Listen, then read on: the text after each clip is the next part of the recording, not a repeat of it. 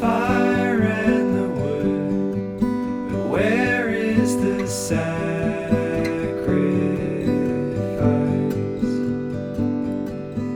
Here in the place of our sin, He will Himself provide. Hey everybody, it's Giorgio Hyatt here, one of the pastors at Redeemer.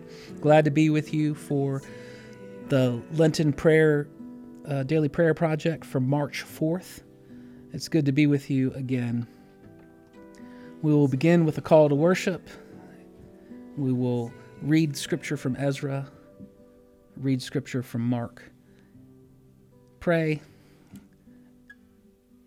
a prayer, and then intercede on behalf of students, teachers, and administrators, and then we'll be on our way. Our call to worship is from James 4:10, like it is every Wednesday. Humble yourselves before the Lord, and He will exalt you.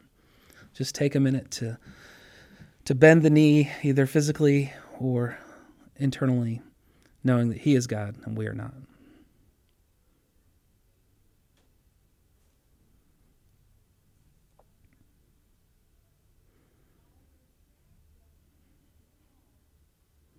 Amen. So, great passage from the Old Testament today. Not that we don't really try to rate them too much, but this is a really great one. And you have to get the picture of this. This is after Israel had been exiled and been away from the land for so long, and their place of worship, the temple itself, was being rebuilt, and there are people there that had experienced what it was like before. And though things would be changed, there was a sense of homecoming. I think about this in March. This is 10 days before COVID shut down from a year. I think, oh my, the thing I long for most is to have 400 people in Redeemer Sanctuary singing their guts off with no masks and no fears about causing any issues. And who knows what will be, but you got to get that sense of longing of wanting to be together. And here's what the passage says.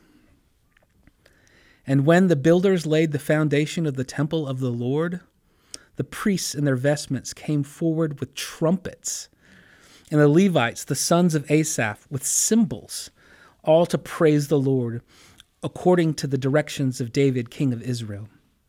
And they sang responsively, praising and giving thanks to the Lord. For He is good, for His steadfast love endures forever toward Israel. You just got to hear those shouts and those cymbals and those clangings and the response back and forth. What a beautiful thought and sight and vision. And all the people shouted with a great shout when they praised the Lord, because the foundation of the house of the Lord was laid. But many of the priests and Levites and heads of fathers' houses, old men who had seen the first house, wept with a loud voice when they saw the foundation of the house being laid, though many shouted aloud for joy.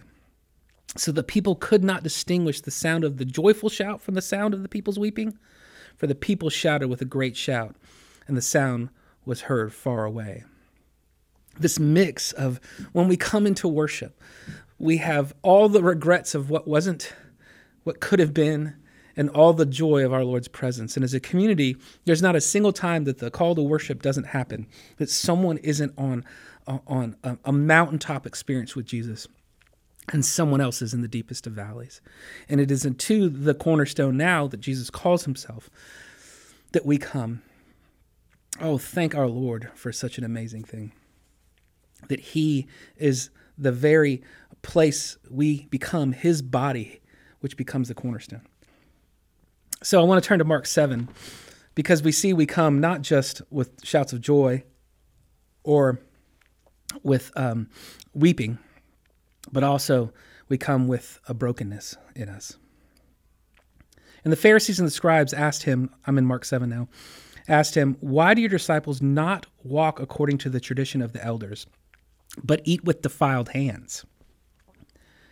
And He said to them, Well, did Isaiah prophesy of you, hypocrites, as it's written? Jesus looks at them, quotes Isaiah to him, and says, "The people honor me with their lips, but their heart is far from me. In vain do they worship me, teaching as doctrines the commandments of men. You leave the commandment of God and hold to the tradition of men." And this is just a really important reminder that we always come in repentance because we're always trying to create commandments within commandments, stuff that'll make us feel better about how we walk with Jesus, something either easier to keep or even sometimes obstructing the path of the Lord.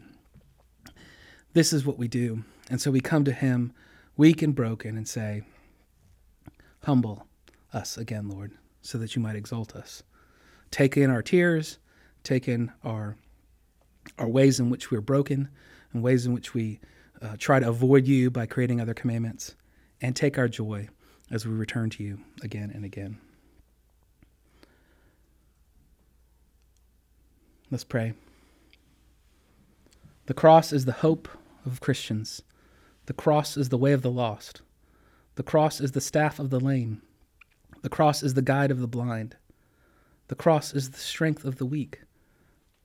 The cross is the freedom of the slaves. The cross is the water of the seeds. The cross is the consolation of the bondman. The cross is the source of those who seek water. The cross is the cloth of the naked. We thank you, Father, for your cross. Let's pray for students and teachers and administrators. Father, Son, and Spirit, we do pray for all those people in school systems, in every type of school system, including homeschooling. We beg you that you would fuel their hearts. We thank you so much for our teachers and administrators, our students. We know it has been so hard for them, so hard for parents of them. We pray that you would help us learn the ways of your world, the intricacies and beauties of science and biologies and chemistries, and the amazing history that we have of kingdoms and social histories and all sorts of people groups around the world and across the ages. We pray for those who are trying to figure out how to study business or political science or any of that kind of stuff, Lord. We just pray that they would see this knowledge, this growth, this training as a gift from your hand. And we pray for energy for the teachers and administrators who are making such hard decisions these days. And we pray that you would be glorified in all they do, even if they don't know you. We pray all this in your name. Amen.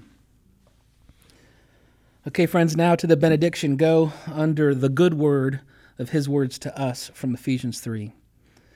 Now, to him who is able to do far more abundantly than all that we ask or think, according to the power at work within us, to him be the glory in the church and in Christ Jesus throughout all generations, forever and ever. Amen. Thanks for being with us today, and we'll be together again tomorrow. Here is the stone from the tomb. Where does it Thank you so much for spending this time with us as we learn from Jesus how to pray together.